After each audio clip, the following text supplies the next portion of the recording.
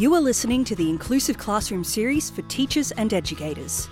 inclusionED provides evidence-based, research-informed teaching practices and tools to support diverse learners in inclusive classrooms.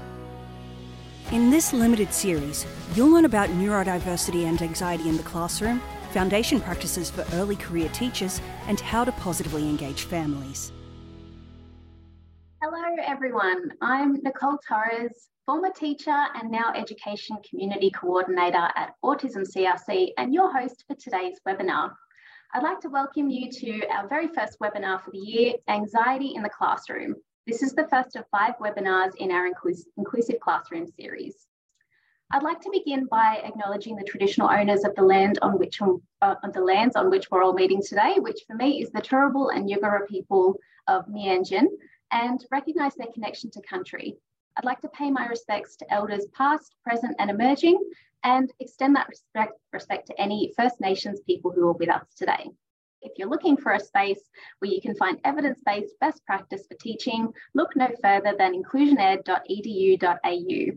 If you haven't already registered and checked out our practices and resources, you can register for free to access the full range of resources and information. So let's get on with it. Today, we will be discussing anxiety in the classroom, and here with us to provide some insights are Associate Professor Dawn Adams and Kathryn Ambrose from Griffith University, and Dr. Jack Den Houting from Macquarie University. Dawn is the Director of the Autism Centre of Excellence and a clinical psychologist. Kathryn is a teacher with qualifications in autism and mental health, and Jack is an autistic activist and research psychologist. Thank you all for joining us today. So let's get into it. Mental health in general, but especially anxiety have become really important topics of conversation in recent years more broadly. But what do we know about autism and anxiety in the school setting? Thanks, Nick. So I'm just going to start by sharing some information around what anxiety is, so we all know what we're kind of discussing today. So we all talk a lot about anxiety, especially in the last few years, but it's important to recognise anxiety's actually got a clear definition. So it's a mental state, and it involves a subjective feeling of worry and apprehension in response to a perceived threat. The important words in there are subjective. So if that person feels worry or apprehension, they're feeling anxiety. We can't question that. The other important word is perceived threat. If somebody thinks that something is a threat to them, that's their experience. We need to acknowledge that and sort of recognise that that will lead to their anxiety. When someone experiences anxiety, there are multiple responses. So physiological responses in your body might be increased heart rate, sweaty palms. Psychological, so we're more likely to look out for danger or things that scare us. And behavioural, so we tend to avoid things, or seek safety. So, only do things with a parent or only do things with a peer. Now, this has an overlap with fear, but it's different. So fear is about a present danger. So if there was a fire in this building, I'd be feeling fear rather than anxiety, which is a perceived threat. Someone can have anxiety, but not have an anxiety disorder. You might only get diagnosed with an anxiety disorder if it's having a lasting impact on multiple aspects of your life. And it's kind of on a scale. So you can have, all of us experience small amounts of anxiety. That's important. That keeps us safe. Then you can have children with heightened anxiety, and then you get to anxiety disorder. Now, what we know about anxiety in autistic students is that it is significantly higher than in neurotypical students. So anxiety is about 7 times higher in autistic students than neurotypical students. And just to note, while we talk about it, depression is also significantly higher, about 10 times higher. And it's also really common to have multiple mental health conditions. So when we talk about autism and anxiety, we need to think about autism with anxiety, but also maybe the presence of other mental health conditions too. Some people are interested in certain types of anxiety, and we'll unpack these a little bit later. But this is a study from a research group in Canada, and you can see that the rates of anxiety on the typically developing, which is the first row of numbers down the middle. So for any anxiety disorder, it's around 8% in neurotypical children, but in the autistic children in this sample, it was 52%. And separation anxiety is about 7% in autistic children, social anxiety 7%, specific phobias 44%, and generalized anxiety 15%. So why we're having a webinar on autism and anxiety is because of these really high rates of anxiety and autism, and because of the impact that might have in a classroom. So Kathryn and Jack, over to you. Something that I think is really important to emphasise on this topic to Dawn is that distinction between fear and anxiety, and recognising that, as you said, anxiety is a response to a perceived threat, whereas fear is a response to an actual threat. And things that are an actual threat for autistic people might look a little bit different than things that are an actual threat to non-autistic people. So it may be easy to write off something like a response to a really loud noise as being anxiety, because a non-autistic person may not perceive that as a genuine threat. But for an autistic person, that loud noise may actually be genuinely physically painful and a genuine source of danger. So I think it's really important to make that distinction between when something is a fear and when something is anxiety, because the way that we're then going to respond is very different. Did you want to share anything, Kathryn? Sorry, just to add to all of that too, I think Dawn touched on it at the start, but those figures of 40 or 50% is that clinical anxiety. And I think what we're seeing in the classroom is actually a lot more children than that 40 or 50% may be experiencing anxiety at a level that is impacting them, even if it's not at that clinical level. Yeah. Fantastic, thank you. And I never really thought about the link between fear and anxiety, but now that you mention it, it makes so much more sense. So that's a really good point.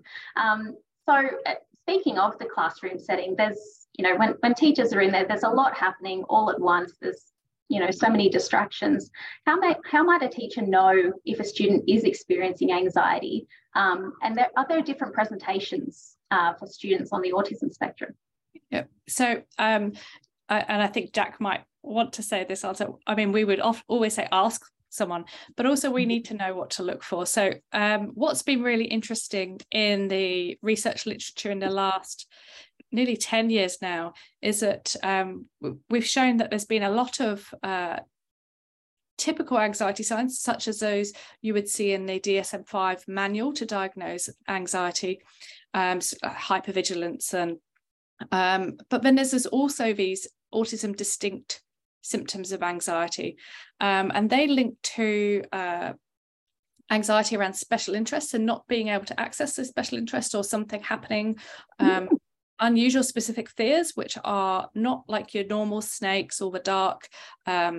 Examples from Connor Cairns' work is around beards being a common phobia, or masks.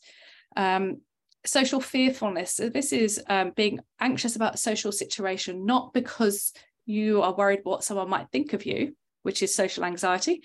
It's about not knowing what to do, not knowing what to do when you go in. And then there's a huge proportion of children who experience a fear or a negative reaction to change. So being anxious about unknown events, or anxious about events that might be different or sort of unpredictable. So this led us to do a bit of work as one of the CRC studies, which was actually, if we've got these different types of anxiety, do we have different ways they present? And we asked parents, and we also asked teachers, but this is the parent data, about how anxiety presents in their children. And we asked them for home, school and community. So I'll focus on the school for this webinar.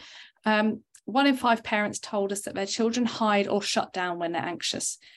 Almost 1 in 5 parents told us that their children will cry when they get anxious, and 1 in 5 parents told us that their children find it really hard to do what's asked of them when they're anxious.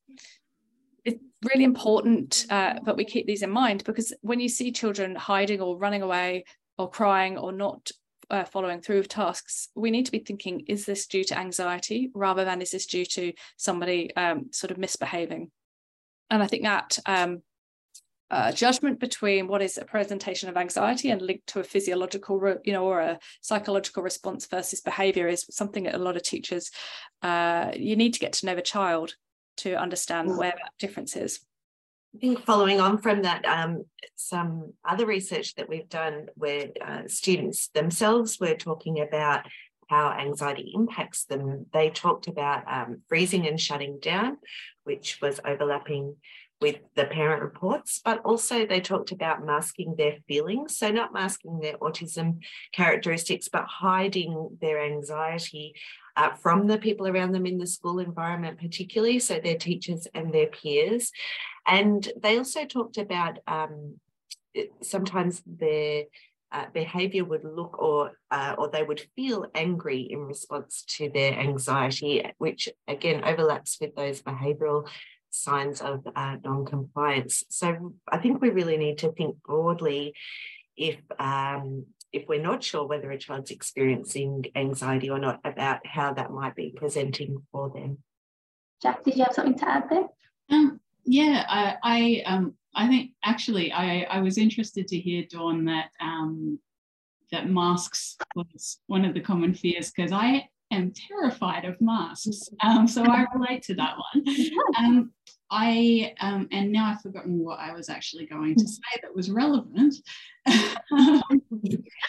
I think it's important also to, I guess, keep in mind that for a lot of autistic people, we experience really quite high levels of a trait called alexithymia, which is a difficulty in sort of recognizing and identifying our emotions. And a lot of us also struggle with interoception, which is recognizing our body's internal cues. So you may even find that, there's an autistic student in a class who is really anxious but isn't actually able to recognise that what they're feeling is anxiety, maybe not recognising the physical sort of signs of anxiety that their body is sending them, or recognising that something's going on but not able to actually name it and label it as anxiety.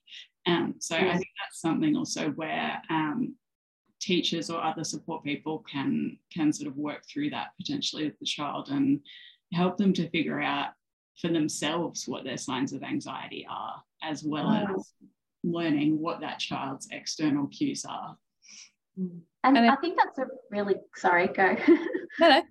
I was going to say, I think that's a really good point, especially considering Dawn's slide about how that can present in different ways in different environments. So, there's not one uniform way that it presents in one particular environment. So something to keep in mind.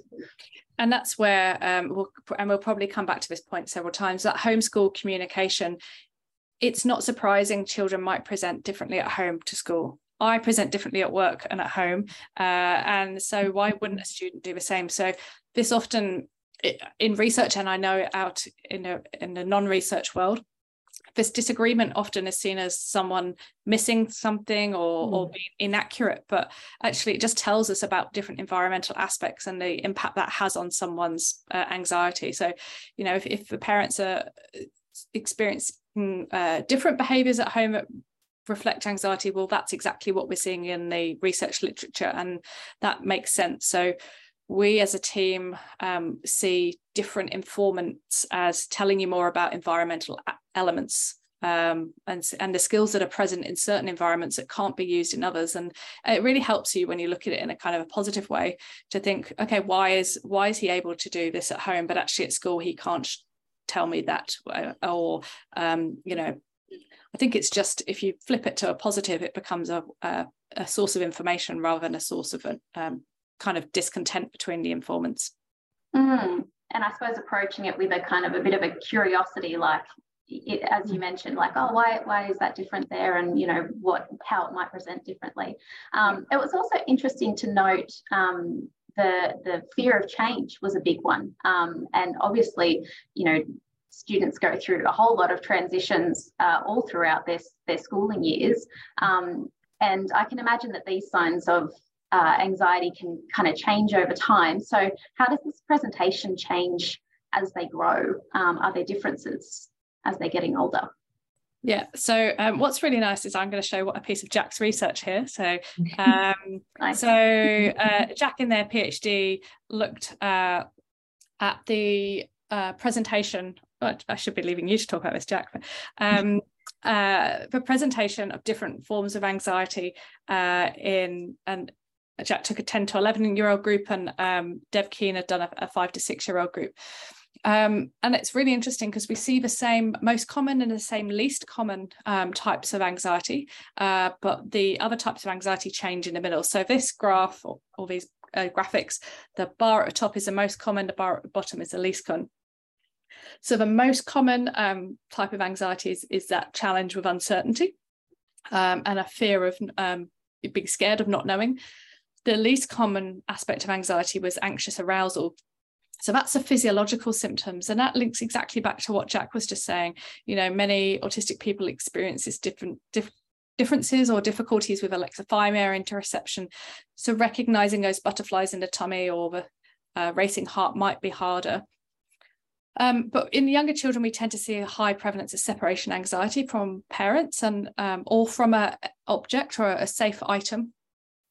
Whereas in those moving into more secondary age, we see a elevated level of performance anxiety, and that is, you know, the fear is what someone might think of you. So it's very much linked to social anxiety, and very much then feeds into perfectionism. So the being scared to do something for what someone might evaluate you negatively, or what they might think of you. Can you expand on that a bit more, Jack, considering it was your research? I have to try and remember back to my PhD now. I think if you think about how anxiety presents in non-autistic children, I think it makes sense that we see that change in the separation anxiety and the performance anxiety as children get older. You know, we do tend, in non-autistic children, we do tend to see separation anxiety, particularly around sort of not wanting to be separated from parents, more when they are younger. And the performance anxiety, it makes sense that we would then see that starting to emerge more as sort of academic pressures and social pressures become more of an issue as children are sort of getting into that prepubescent and early pubescent age range. I think the intolerance of anxiety, the anxiety around change and around not knowing what's going to happen, is a particularly tricky one with autistic children, because of course we know that a preference for routine and just a dislike for change and unpredictability in general is a characteristic of autism, and it's part of being autistic.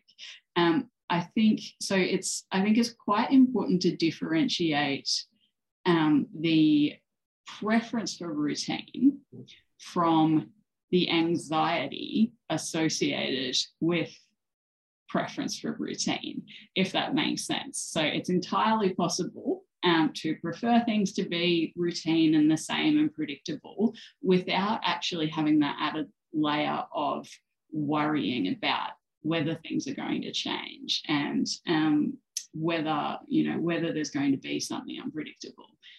So I think we need to sort of be careful that we're not trying to change the preference for routine, which is just a part of being autistic, but at the same time helping children to manage if they are getting that worry and anxiety about the need for routine.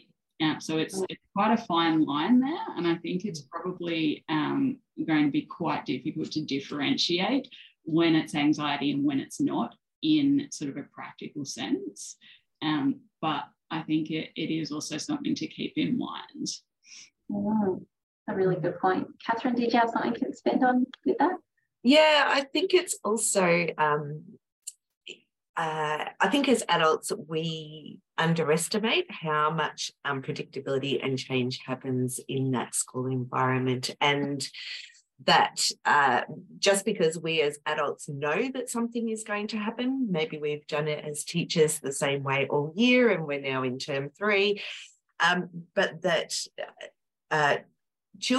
all children, don't necessarily make those assumptions that just because it's happened the same, it's going to. And I think that's where some of that worry can creep in. What if something does change? What if it's not the same as it's always been? And so I think sometimes just remembering that you may be in that state of not knowing that that the routines may be maintained or that things will be the same is an important perspective to keep in mind in order to support students. Fantastic. Yeah. And there was a study out last year which was asked parents about which aspects of their child's life provoked uncertainty and this kind of fear around uncertainty, and 50% of the parents said that their child's school was an uncertain situation, and that included homework actually for some people. So actually taking going back to Jack's point earlier, you know, allowing an autistic lens on what might be the perceived threat or the uncertain situation. So you might think that your classroom is very predictable or your lesson is very predictable, but you know, your autistic students might be seeing that through a different lens, or being willing to see it from a different way and see if it is anything you can provide a bit more predictability and certainty around, because we know that when people have a problem with uncertainty, they actually are hypothesizing that something bad will happen. So I don't know who's going to be my substitute teacher. They could be you know, a witch or an alien or something awful, because that's what anxiety does. Anxiety doesn't predict boring things, because or else you wouldn't get, it wouldn't be a perceived threat. And if you think about times that you didn't know something, you always perceive something really bad. You don't go, oh yeah, okay, I've missed my bus, there's probably going to be one in 3 minutes, you know, for the job interview. It's, I've missed my bus, I'm never going to get there, then never. So imagine feeling that about your day-to-day school or your lesson or etc. So kind of having that lens on it and reading, and that's a lovely paper, it's by Goodwin, 2022, listening to self-reports on YouTube from autistic advocates. They just give you that lovely insight into things that you didn't even realize were causes of uncertainty. That's such a good point, and that's something I keep coming back to in my teaching career, my former teaching career. Whenever I was a casual teacher, that there would sometimes be some students that would be really, really shocked that I was there, and who are you, and I've never seen you before. It's akin to, you know, you show up at work and suddenly your boss is a different person, and what I have to take orders from you, I'm confused now. So so it completely makes sense that that would have those kinds of feelings as well. So in thinking about that, what can be done in the classroom environment to build that predictability and help support the students that, you know, might have difficulties with uncertainty? Kathryn, did you say? Yeah, so I think it's important to think about predictability and routine and support for predictability and routine that goes beyond the things that many of us already use, like schedules and timetables. I think that those things are really important, and pre-warning for changes is important. But I think sometimes reassuring students about what might be the same in what's coming up, as well as pointing out those differences, can be really reassuring. So we're going to do this activity again tomorrow, but we're going to use different materials. Trying to make changes small and incremental as you go through your year as well with that student. And I also think that predictability and support around uncertainty can actually be a part of your relationship building with that student. So being predictable in the way that you communicate with them and the responses that you give certain situations, and being predictable in yourself as a teacher, even using the same kind of phrases can be reassuring to some students, or approaching things in the same way. So thinking beyond the scheduling and the timetabling to what you can make certain for them, and how you can reassure them about things that will be the same and things that might be different. Pre-warning of changes obviously is really helpful when you know. But sometimes you don't know when changes are going to happen as well. So having some mechanisms in place for if something changes, these are some strategies or some places that you can get support if you're unsure or anxious in that situation. So you may not always know when a CRT is going to be taking your class, but if you have a strategy set up for that student, that they know what they do when a CRT comes into the class. Sometimes schools set up situations where the autistic child always goes into the next door classroom when there's a CRT, for example. So if that's something that you know is really anxiety provoking for that student, you might be able to set up some certainty or some strategies that helps that particular student to manage uncertainty in those situations. So there's a few things to think about. Jack, is something to add? I think you can't underestimate the benefit of pre-warning, which I know is not always possible in a practical sense. Sometimes things happen unexpectedly, but if there's a change coming up and you know that change is coming, making sure that the autistic student is aware and is sort of informed and educated as much as possible about what the change is going to look like it can be really beneficial. I think anecdotally, and certainly it's my experience, some autistic people actually find it easier to cope with a very significant change rather than a small change. So for me, for example, I might find it easier to cope with spending the night in a hotel room rather than with using a different brand of body wash in my shower at home. I honestly couldn't tell you why that's the case, but it is sometimes easier to cope with the really big changes. That's not going to be the case for every autistic person. So obviously that's about sort of working with the student to figure out what works best for them. But for some students, it may actually be easier to make a change sort of in one big hit and just get it over and done with. And for other students, the sort of slow progression, a little bit at a time, will be the way to go. And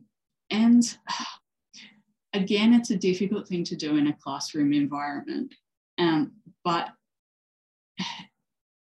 a lot of autistic people find that having control is really important.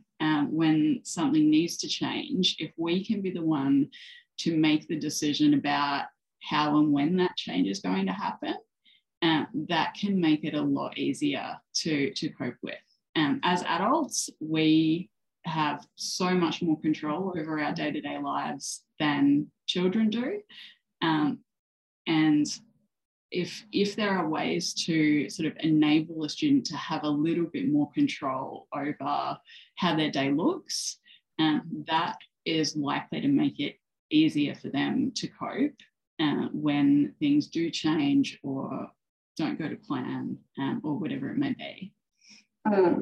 Yeah, fantastic. And Jack, your body wash comment made me think we hadn't actually mentioned sensory and how that links to wanting predictability and certainty, because some of the models around intolerance, uncertainty really help to explain, if you perceive the world in a different way in sensory, or, therefore some things are actually, as you said earlier, painful or aversive, or actually it really makes sense that you would like predictability and you would like to know that your classroom is going to be the same every day because you know the noise that you can cope with, or and that is really hard in a classroom when you have all the other students who might be making unpredictable noises or levels of discussion, or etc. So I think when you put that autistic lens on it and you think, yeah, okay, if I found noise really hard and really challenging to cope with, of course I would like to know what's coming up, because I'd like to know that I'm going to be able to cope with that.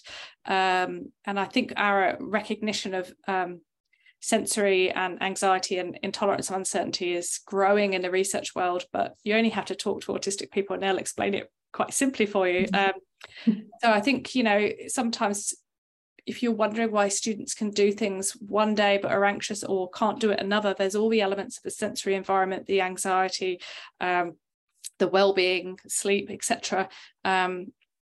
They all interact as to whether someone can manage that task. And I think, you know, it's not, sensory isn't in one bucket and anxiety in another and a task in another. They're all part of the same equation of how many spoons that student can give to that task on that day.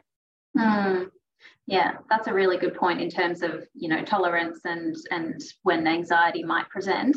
I'm wondering if there's anything in the research that might have some suggestions in terms of, you know, perfectionism and separation anxiety, if there's anything tangible that teachers might be able to do for that. So the perfectionism, if we go back to some of the things we've been talking about the fear of negative evaluation with the social anxiety, and, you know, worrying about getting things wrong, and you also think about the autism characteristics and, you know, finding it hard sometimes to generalize and think flexibly between multiple tasks. Actually doing a task and wanting to, it might not be about getting it right, it might just be about not failing again. So you need to work out what it is. Does someone want to get it 100% perfect, or do they not want to have to put all that cognitive effort into doing a task which they found hard to work out what you wanted them to do anyway in the first place, and then to come up with it and do a task? Is it getting it right, or is it having to do more, having to correct, having to everything? So that's your first kind of question.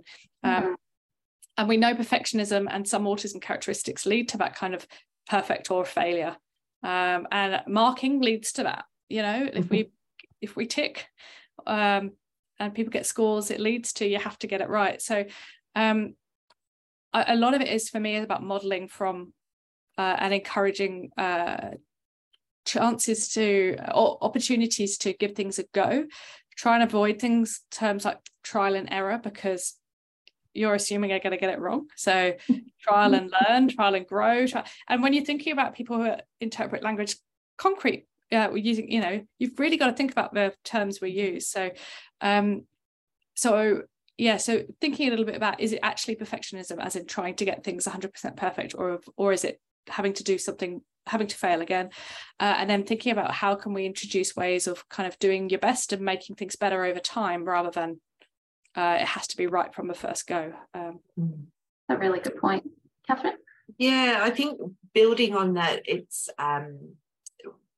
we need to think what the child is interpreting from our instructions as well. So some of my clients, so this is not from the research, but some of my clients get really worried about doing a rough draft, because what happens when you do a rough draft is the teacher then comes and corrects it. So they say, I just want to see your best, but then they mark it and they tell you all the things that you got wrong. And so do you just want to see their best, or do you want to actually correct it and improve it? So just building on what Dawn said, that how we present tasks as teachers can really set our students up to feel confident in having a go. And that might take time to build, for them to really understand what you are asking them for and what your response is going to be and how you're going to respond to their work and to their effort.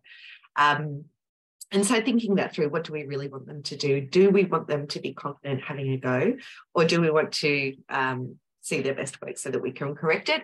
And following through with the way that we've set up that activity, I think can help students to feel that there is more trust in the process that we're setting up for them.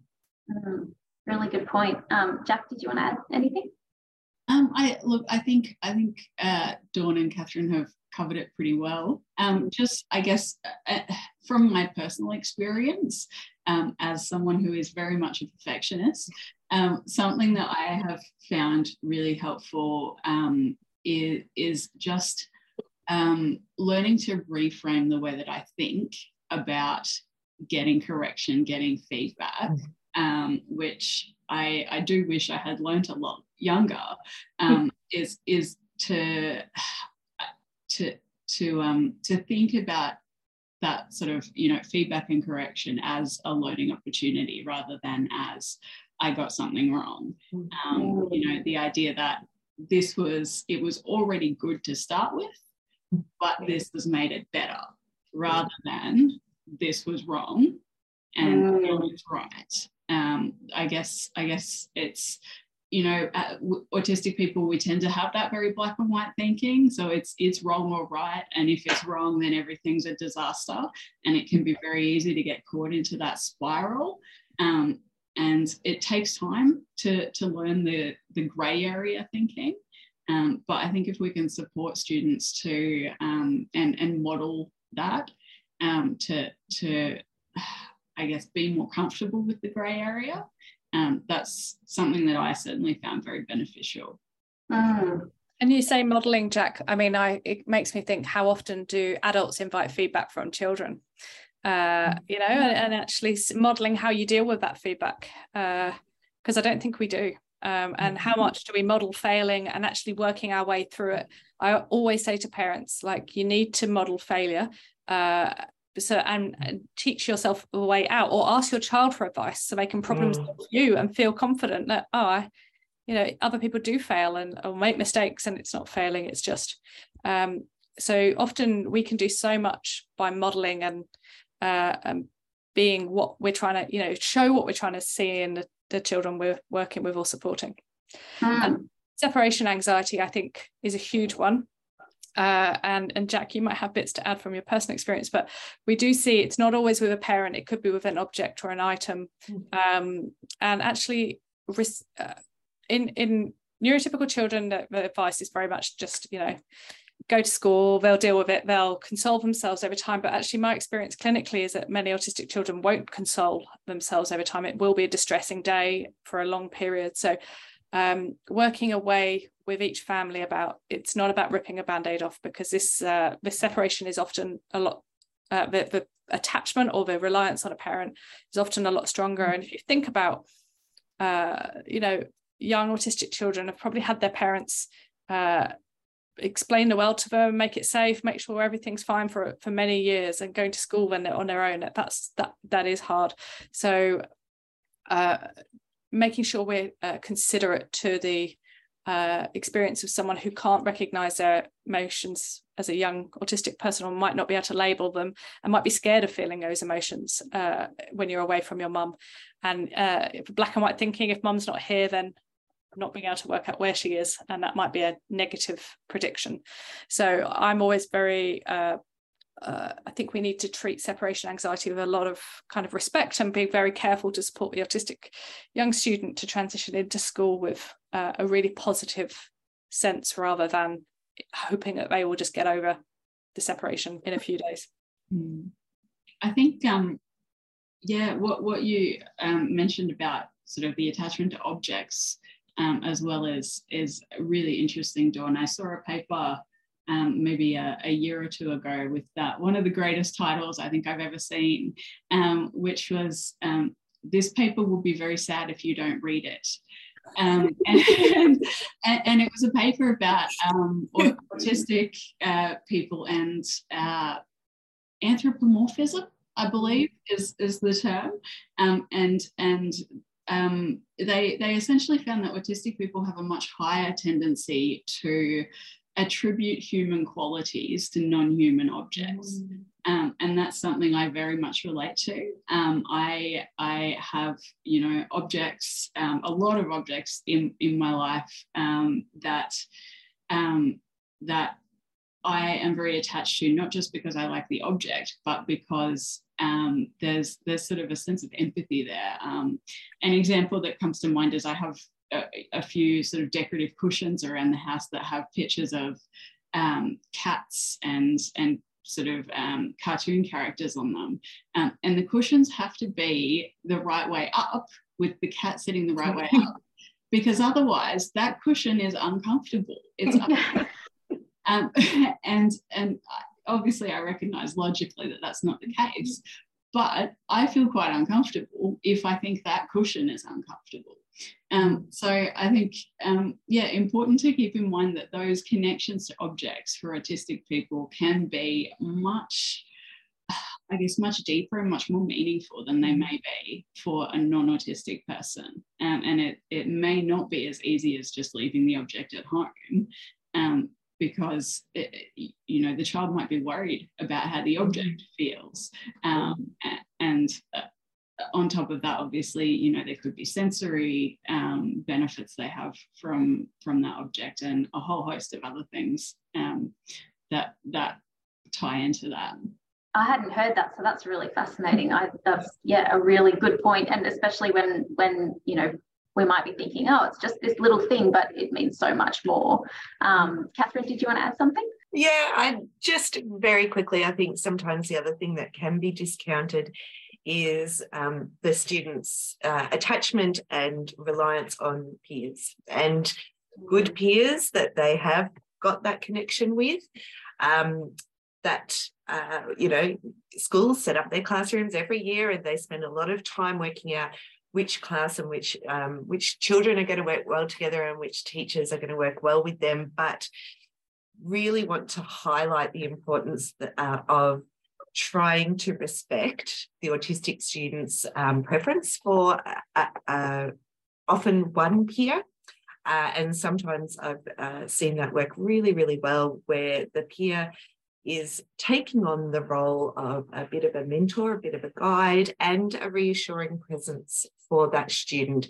And that if we're looking at trying to reduce anxiety in the classroom, then it's really important to recognise where those relationships are and try to honour that for that student. That's a really good point too. And it kind of sounds like both perfectionism and separation anxiety have a lot to do with kind of fostering a growth mindset and trust in the classroom, trust in the teacher, which I kind of want to throw to you a bit more, Kathryn, because, when we're talking about this kind of culture of support, trust is obviously a big part of establishing that support. So the research suggests that when teachers have established flexible and trusting relationships with their anxious students, the students felt this impacted their school outcomes as a whole. Can you expand a bit more on that? Yeah, so we've done a couple of different pieces of research in this area. One was interviewing young adults about their experiences of anxiety in the school environment, and they were reflecting on those from their school days. And they were the group that really highlighted how, even though they were anxious, or when they were anxious, if they had a good and supportive and trusting relationship with a teacher, it made managing the impacts of that anxiety easier. And where that relationship didn't exist, it was harder for them to try and work through some of those impacts and reduce the impacts. But luckily, those adults, and also another study that we've done with primary and secondary school students talking about their own impacts of anxiety right now in the school environment, gives us some guidance on how we can try and reduce those impacts. So, and how to support those relationships in a way that helps that to happen in the classroom. So one of the things that comes up time and time again is that students report that their communication can be impacted by anxiety. And it's really important to remember that that's over and above any communication differences that they might experience as part of their autism. So they're saying that when they feel anxious, they find it harder to listen and understand what people are saying to them. And they also find it harder to communicate in the classroom or in the school environment with their teachers and with their peers, but particularly where they need to initiate. So asking for help with their work, asking for more information. And so I think that what the adults then told us about that was that having flexible communication modes and additional support for communication in those situations where they were anxious was really, really helpful to them. So for the older students, they gave examples like being able to email their teacher, even if they're sitting in the classroom with them, having an alternative format for that communication that didn't involve exposing themselves. And that's where we come back to that performance anxiety, not wanting to be embarrassed or feel like people might be judging them negatively. So having private and less verbal methods was helpful to them. But that might be different if you have younger students, but finding ways to check in with those students, to check in that if you have a hunch that they may be feeling anxious about something, just double checking that they are understanding the instructions, and trying to ensure that that's an active communication process. So rather than, are you okay? Yes, I'm fine, because that might be the easiest response to make if you're feeling really anxious. Trying to make that a little bit more active. So how are you going to start this? Tell me what you're going to do first, you know, and actually giving some structure and support in that activity, and really checking their comprehension and giving them the opportunity to answer a specific question about how they might approach the next task. And that kind of leads us into support for academics, because that's something that has come up in our recent research. Hasn't attracted a lot of attention in the research previously, but when we asked current students, primary and secondary age, what were the biggest impacts of their anxiety at school, they actually talked about academic impacts as being the most, being the issue that was most impacted by their anxiety. And the things that they talked about were that when they were anxious, and again, on top of any other sensory needs or communication differences or other autism characteristics that they may have, when they were worried, it was harder to do their best schoolwork, to learn and concentrate on their work, and to start their work. And I think that gives us some really nice ways in as well. So if we if that sounds like a student that teachers have in their classroom, thinking about, okay, when we start an activity, how am I going to check in? How am I going to maybe provide some additional scaffolding or support to assist this student to start their work? Or how can I provide an environment that's going to help them to best learn and concentrate? Do I need to provide the information in an additional format? So if they're finding it hard to listen, do I actually need to provide some written or pictorial instructions to support them to still have a go at this activity? So I think they are some really nice ways that go back to being predictable and providing that support that builds that trust. And I think that remembering that students may not be able to approach you about those things, but coming in and stepping in a predictable and reliable way, and where possible, doing that in a way that you've already discussed with the student. If you're feeling anxious, what is the best way that I can help you to start your work? Or what is the best way that I can communicate with you? What would you find easiest? If you can't get that information from the student, then of course you can ask caregivers or previous teachers, but the student should be your first go-to as to thinking about how can I provide that support. Fantastic. That's a great wrap up. And I think also it's a really good point to consider non-verbal ways to communicate in the classroom. And I hadn't factored in before how much that would help with anxiety as well, but there's some really simple things that teachers can do to either communicate a lesson or outcomes, or even just, here's a non-verbal way to say I'm feeling, angry or upset, or, need a bit of a time out. So there's so many ways that teachers can support in really tangible ways in the classroom for that and building that trust. So yeah, did Dawn or Jack have anything to add to that particularly? I think just Kathryn's point around even verbally, people who are verbally able when they feel good might find it hard to speak when they're anxious, or use language to communicate when they're anxious. And, there's a definite recognition of using alternative communication methods now for many autistic people, regardless of language ability when in their best version of themselves. So don't just assume because the student can speak in your class and answer questions that when they're anxious they're going to be able to do the same, because it's now very apparent from listening to autistic people that doesn't always happen. Yeah, really good point. So in terms of more formal kinds of supports, you know, psychology always seems to be the go-to, but what else can help if we've got a student that's feeling anxious? So we did a bit of research on this because we know that psychology is hard to access. And what was interesting when we asked parents and we asked teachers about the most effective strategies to use to reduce anxiety in the classroom, not a single one of them said psychology, and not a single one of them said CBT. So for me, that's brilliant. It gives us a great potential. So this was from the CRC longitudinal study we did. So the middle column is school. Parent-teacher collaboration and communication was mentioned by 1 in 5 parents as being the most helpful thing to help their child reduce their child's anxiety.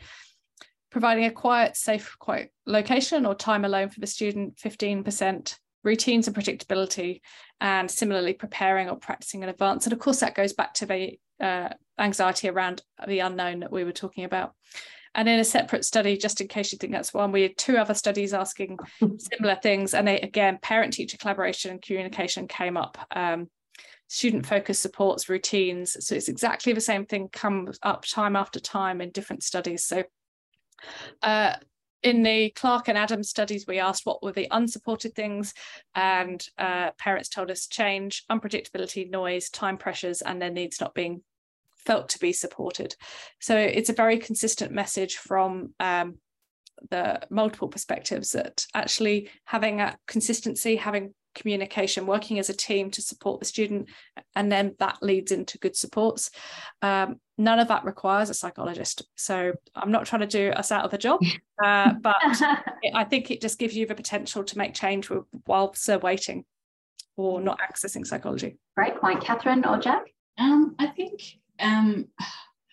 some of the strategies that perhaps you would use in a psychological setting that aren't actually necessarily a therapy can be really useful to implement as well. Really basic things, and particularly keeping in mind what we talked about earlier around things like interoception and body signals. Taking 2 minutes out to take 10 deep breaths, or progressive muscle relaxation is something that I had a teacher do in high school with the class, and was always, a favourite activity for the class and really beneficial. A lot of autistic adults are actually quite opposed to CBT, cognitive behavioural therapy, but are much more supportive of strategies like mindfulness, which again are sort of therapeutic strategies that also are really easy to implement outside of a psychological context. Things like yoga take a lot from sort of basic mindfulness techniques, and can be really helpful in just learning how to establish a bit of a calmer baseline that you can then find your way back to, I guess, when you are in a more heightened state. And the work from OTs that often do about emotion recognition, all of that will feed in. If you can begin to recognise anxiety when it's 30-40% rather than 80 or 90%, it's much easier to use those strategies Jack was talking about to bring it back down. So I think working with therapies together to realise how can we, the focus is anxiety, what can the speechies do, what can the OT do, what can the psychologist do, and working together is really helpful, because if you can't recognise your emotions and then they suddenly become 99 out of 100, that you must be anxious about getting anxious at that point. So, and even for children that don't use language as a primary form of communication, we can still do relaxation, we can still have predictability. There's still a lot of things we can do. Like Kathryn was saying about being a predictable teacher, having a predictable ways, having time to calm down and focus, work across the spectrum. And I think I'm really glad that you brought up the interoception and recognising that emotions, because someone has asked for, how students on the autism spectrum how we might be able to help them recognise those feelings of anxiety. So things like breathing apps or mindfulness or those kinds of things, are they a good starting point? Actually, a friend and colleague of mine, Emma Goodall, who is an autistic educator and researcher, has put a huge amount of effort recently into developing a program to help autistic students develop interoceptive skills. It's been trialled in, I believe, in South Australian classrooms, and the outcomes are just staggering in terms of the benefits it has. It's a really incredibly effective program. It is, I believe, freely available. It's published, I think it's published by the South Australian government. I do not have a link at hand, I'm afraid. If you were to Google interoception, autism, South Australia, some combination of those words, I imagine it will come up. And yeah, freely available, and definitely a great place to start. Fantastic. But I'm just noticing the time, and I just wanted to kind of wrap it up by asking each of you what your one key takeaway, what's your one key takeaway that you would want teachers to know when it comes to anxiety in the classroom? So anxiety is an internal process. You may be able to see the behavioural expression of that, and that's what we need to probably look for, especially in, individuals who aren't verbally able to tell us they're anxious. But don't expect to see what you might think of when you experience anxiety. So realising it's an internal, subjective experience. And then the second part, it's two messages really, but behaviour is communication. It comes back to that behaviour is telling you something. Is it telling you they're anxious about something that's coming up? Is it telling you the lights are too bright? Is it telling you they're worried about something?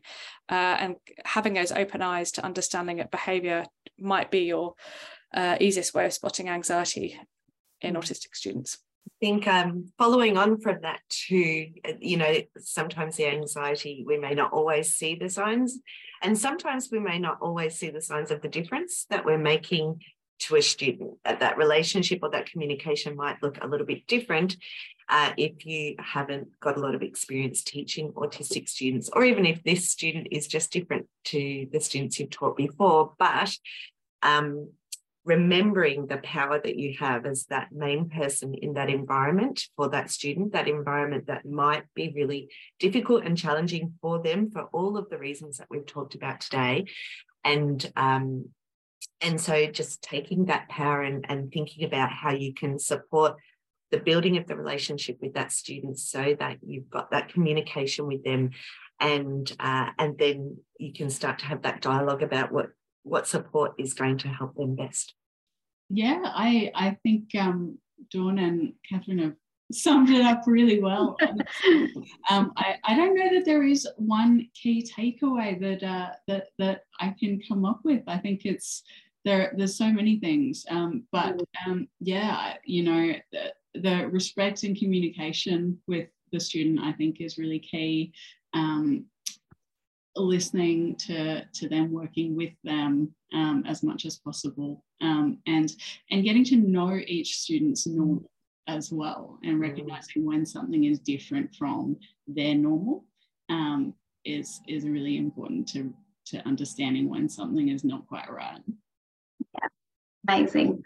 Well, that's the end of our webinar. Thank you again, Dawn, Kathryn and Jack, for sharing your time and insights with us. I feel like I have a much greater understanding of anxiety, so thank you so much for sharing your expertise. And I'd also like to thank all of our listeners for joining today. I hope you found this webinar really informative and insightful, and I encourage you to keep this professional learning going by registering on inclusionED. Registration is completely free, and it is jam-packed with evidence-based and research-informed teaching practices, strategies and resources to help you support your diverse learners, including a lot of the ones that we've discussed today, including routines, visual schedules, visual supports. So check it out at inclusioned.edu.au.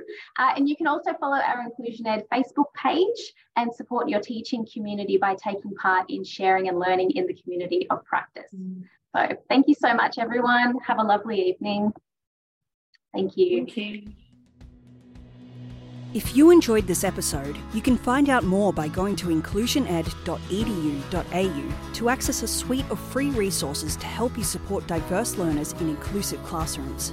You can also join the inclusionED Community of Practice Facebook group for regular posts about our practices, as well as strategies and ideas from other education professionals.